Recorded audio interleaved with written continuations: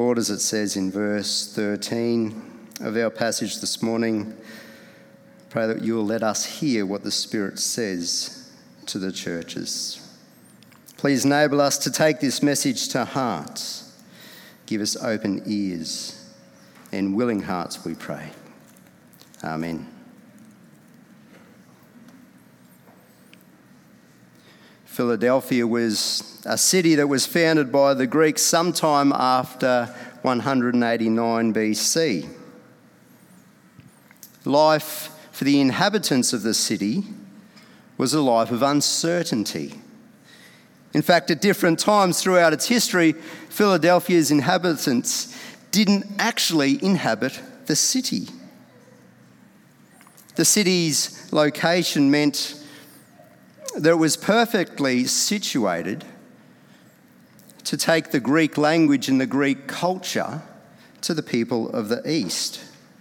And so some people have described it as the gateway to the East. It is the second last city that is covered in the book of Revelation. Although its location had its advantages, it also came with hidden dangers. See, the area around Philadelphia was susceptible to seismic activity. There were volcanoes around, and as we'll see, there were earthquakes that it had to deal with. In 17 AD, an earthquake devastated Philadelphia and forced the inhabitants to flee the city. And many of them opted to camp, to live in the surrounding lands for fear of crumbling walls and buildings. Many of them lived there longer term. Philadelphia also had its name changed 3 times, either to honour the emperor of the day or to distance themselves from the emperor. This no doubt caused headaches for those compiling the UBD Refidex and Google Maps of the first century. Whilst the Philadelphian church may have lived amidst uncertain surroundings, this letter from our Lord Jesus shows them that they can be certain of their salvation. They can be certain of the future that Jesus has for them. Jesus reminds the church of Philadelphia that their certainty is grounded in himself. And he does this by reminding them of who he is and what he does. We see that in verse 7 where he introduces himself, under particular titles. It says, to the angel of the church in Philadelphia write the words of the Holy One, the true One, who has the key of David, who opens and no one will shut, who shuts and no one opens. By using these titles, Jesus is reminding his church of his deity. The Lord says, right throughout the book of Isaiah and the prophet Isaiah, we see that God is referred to as holy. Isaiah 6, 3 times, holy, holy, holy is the Lord God Almighty. And the Lord of Israel describes himself as the Holy One of Israel. In Isaiah 41, verse 14, it says, I am the one who helps you, declares the Lord. Your Redeemer is the Holy One of Israel. The Holy One is a reference to God himself. But it's also a title of hope for the coming servant, the coming Messiah. We find in the Gospels the Holy One is a title given to Jesus. In John chapter 6, Simon Peter answered him, Lord, to whom shall we go? You have the words of eternal life, and we have believed and have come to know that you are the Holy One of God. The title, the True One, also speaks of Jesus' deity. In 1 John chapter 5, verse 20, we see John saying, "And we know that the Son of God has come and has given us understanding, so that we may know him who is true. And we are in him who is true, in his Son, Jesus Christ. He is the true God and eternal life." And then we find this reference in the letter to Philadelphia of the key of David. What's that all about? Again, that is a reference to Jesus' authority, and specifically his authority to admit people into the kingdom of God. Again in Isaiah chapter 22, verse 22. "And I will place on his shoulder the key of the house of David. He shall open and no one shall shut. He shall shut and none shall open." Or as Jesus himself says in John 14, "I am the way and the truth and the life. No one comes to the Father except through me." Why does Jesus choose these titles as his way of introducing himself? We see that these titles aren't included at the start of Revelation, where John sees the first vision of Jesus. Vision that he has taken bits of to speak to the different churches throughout the letter. Well, I think introducing himself this way is an incredibly loving thing for Jesus to do. The Philadelphian church is likely to have included many Jews who have been expelled from the Jewish synagogue. And I can only imagine the taunts the church must have received from their Jewish family and friends. "That blasphemer you follow is not the Messiah. God doesn't love you, he loves us." By Jesus introducing himself as he does at the start of this letter, he shows his love for his church. And he continues these words of love in verse 8. He says, "I know your works. Behold, I have set before you an open door which no one is able to shut. I know that you have but little power, and yet you have kept my word and have not denied my name. Behold, I will make those of the synagogue of Satan who say that they are Jews and are not, but lie. Behold, I will make them come and bow down before your feet, and they will learn that I have loved you." Now, Pete already flagged for us that this word of knowledge that is used here is a deep word. It's a word that refers more than just a cerebral knowledge of something. Let me tell you what it is not like. It's not like a husband who's doing his best to coach his wife through birth pains. Okay? The wife says to the husband, "It hurts." And the husband says, "I know." No, he doesn't. I mean, certainly he can see the sweat and the pain on his wife's face. He can hear her screams, and he can rightly conclude she is in pain. It hurts.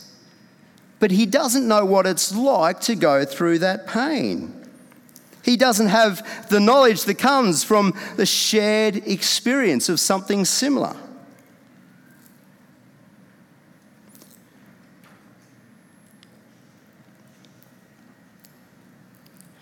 Not so with Jesus. Jesus' knowledge of the Philadelphian believers is an intimate knowledge. It's a knowledge that's made possible through shared similar experiences. Notice the three things Jesus highlights for us in verse 8. He says he knows they have little power, they have kept his word and not denied his name. Those last two are the same thing, just put in the positive and in the negative. Now, I'm sure many of us know what it is like to have little power, to feel hopeless or overpowered by something or someone. We know what it's like to not have the strength or the power to resist what is affecting us. We know what it's like to say, no one listens to me, or I just can't get that job no matter what I do. We know what it's like to say, I can't seem to resist that temptation, or I can't change the way I'm being treated. Friends, the good news for the church in Philadelphia and for us is that Jesus knows what it's like to have little power too. In fact, he chose to know what it's like to have little power. Philippians 2 tells us that though Jesus was God, he chose to become a man. Though he was in the form of God, he did not count equality with God a thing to be grasped, but emptied himself by taking the form of a servant, being born in the likeness of men. And being found in human form, he humbled himself by becoming obedient to the point of death, even death on the cross. Jesus knows what it's like for you to be you. He knows what it is to struggle, but he also knows what it is to endure that struggle, to remain faithful through that struggle. He says the Philadelphian church has remained faithful. They have remained faithful to the gospel of Jesus Christ. They had obeyed the gospel word and they had guarded the gospel word, the true gospel. And this is despite the hostility of the Jewish synagogue around them. The synagogue that Jesus labels as the synagogue of Satan.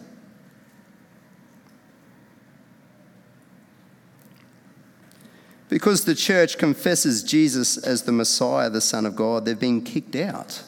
They've been removed and rejected by their own people. Maybe you know the pain of rejection. Jesus knows that too. Jesus knows what it's like to be on the outer with those you care about the most. If you loved God, you'd love me, said Jesus. You're demon-possessed, they replied. Father, forgive them, Jesus cried. Crucify him, they shouted. See, the true people of God love and accept his Son. They love and accept Jesus. To those who do not accept Jesus, Jesus rejects the synagogue of Satan. Or as he says in John, their father is the devil.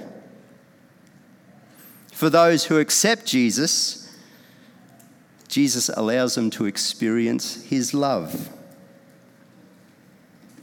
And in verse 8, that comes in the form of an open door.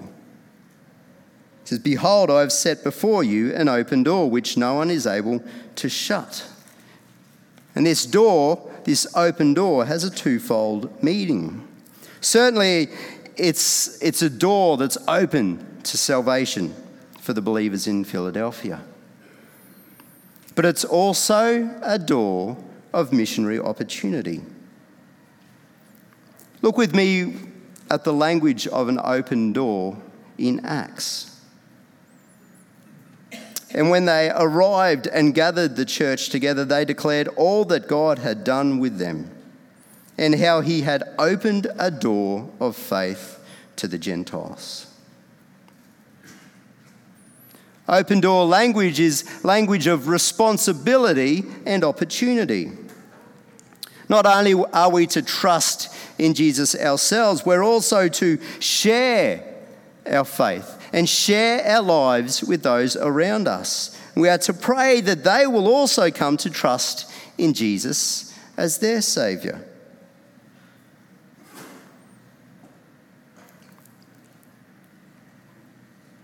What opportunities has God opened for you? What opportunities has He opened for us as a church? Opportunities to share your life with people that don't know Jesus. Opportunities to share your faith with those who do not know Jesus. Conversations you can have with people that go deeper than just the weather. What relationships do you have with people where you're at a point where they trust you to go deeper? Opportunities we have to share our faith in our life with our kids, with our workmates, our friendships group at school or university.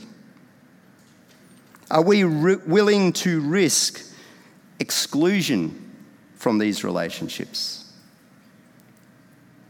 for the sake of people's salvation? Are we willing to offer what little power we have to obey the gospel and to guard it, to keep it true? Are we willing to risk these things, to remain faithful to His word and to the name of Jesus?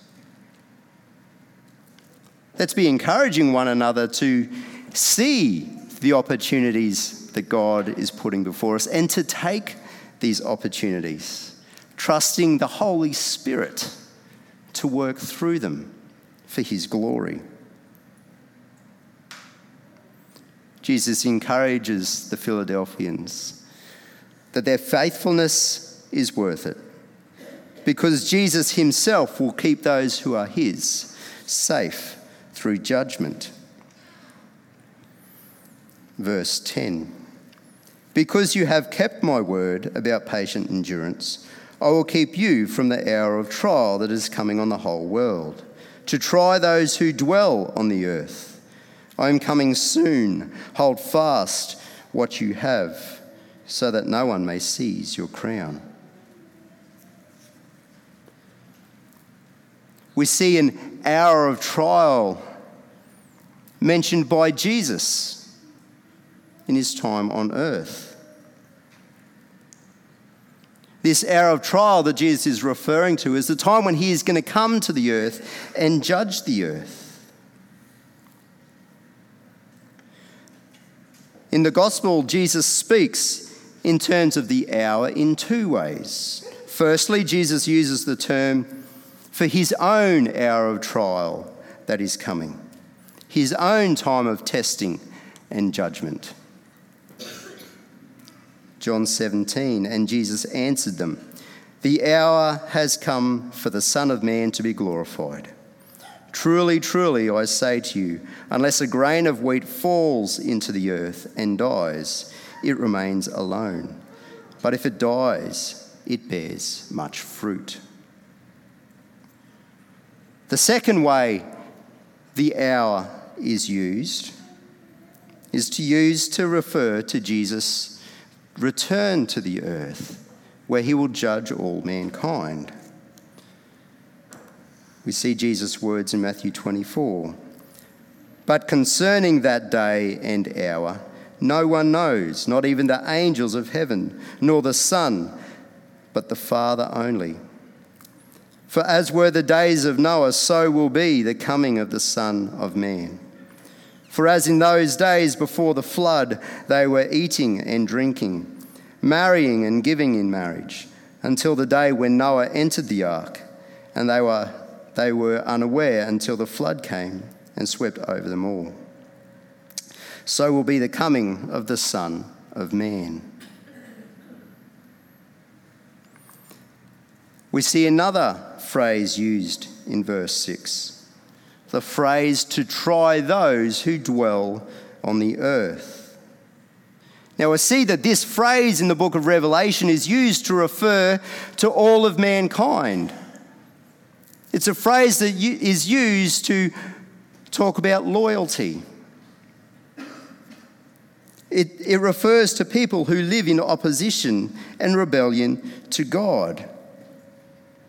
People who are earthly in their loyalty rather than heavenly in their loyalty.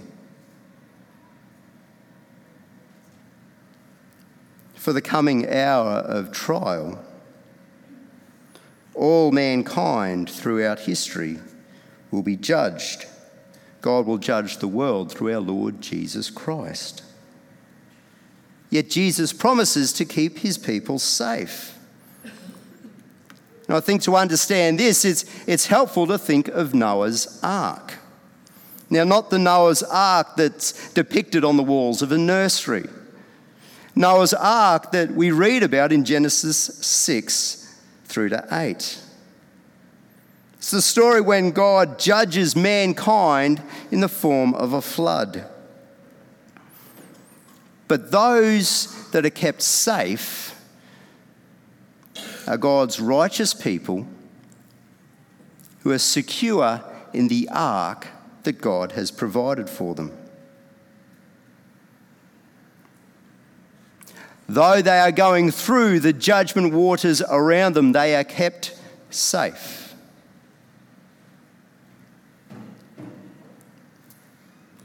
Jesus is able to bring his church through judgment because he himself has passed through the waters of judgment. Jesus has endured his hour of trial and testing. He's gone through our judgment on the cross. And he has offered a way of grace so that we might be found in him. And those who are in Jesus, like the ark, are kept safe through the judgment.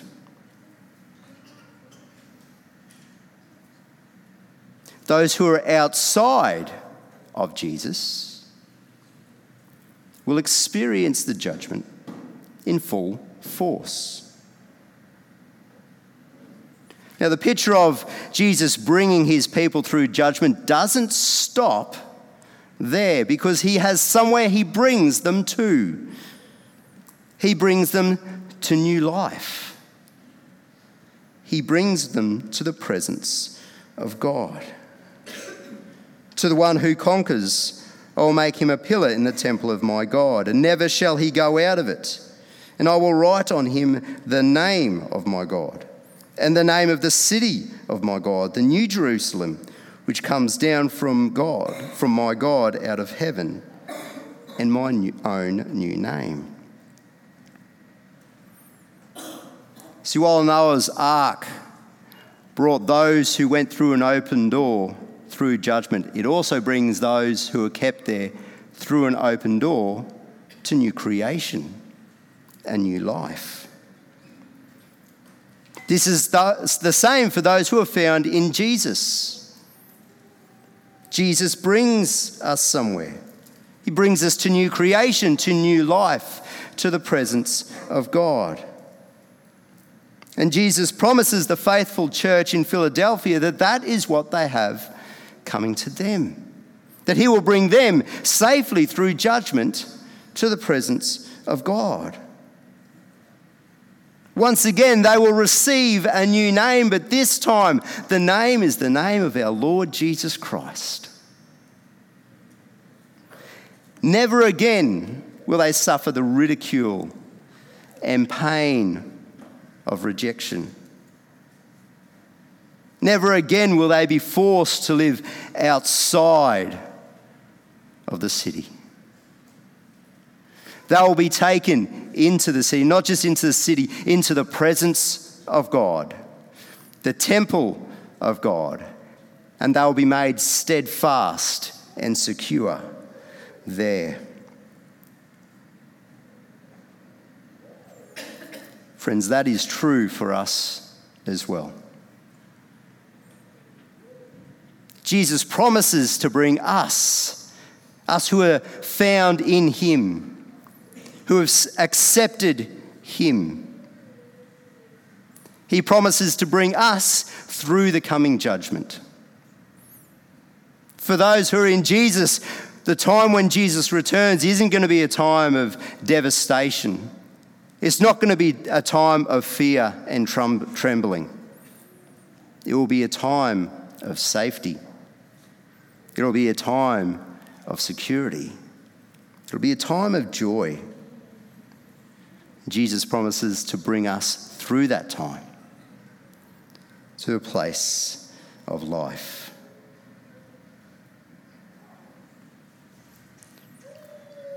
I wonder if anything we've said today has hit home for you. Maybe right now you're experiencing that little power.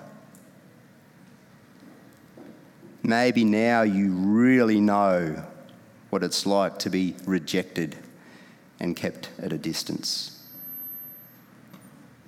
Friends, I encourage you this morning to take the message to the faithful church of Philadelphia and take it to yourself. Hear the words of Jesus.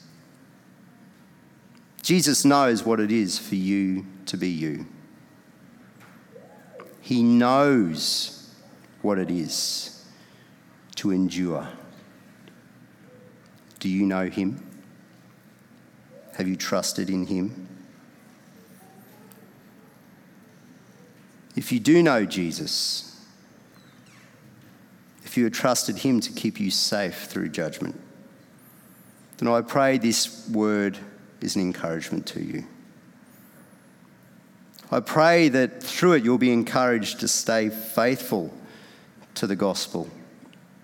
You'll be encouraged to keep it, to obey it, to guard it. And I pray that you'll be encouraged to be looking for opportunities, looking for those open doors. The times where you can share your life with someone, and through that share your faith with someone. I encourage you to take those opportunities when they come. If you do not yet know Jesus, I would encourage you to get to know him. And I think you can do that through two things. Grab a Christian friend, someone you know who loves Jesus, and grab a Bible. Put the two together. Say, can I read the Bible with you? Will you help me through this? If you don't have someone you could do that with, then come and have a chat with me. We'll sort something out. I think we could all agree that we live in an uncertain world, friends. A world that is uncertain of its identity, uncertain of its morality, and uncertain of what the future will bring. Rejoice and know, friends, that in a world of uncertainty, we can be certain that Jesus knows us, that he loves us, and he will bring us safely to God. Let me pray. Lord Jesus Christ, we worship you today. We praise you for who you are. We give thanks for what you have done.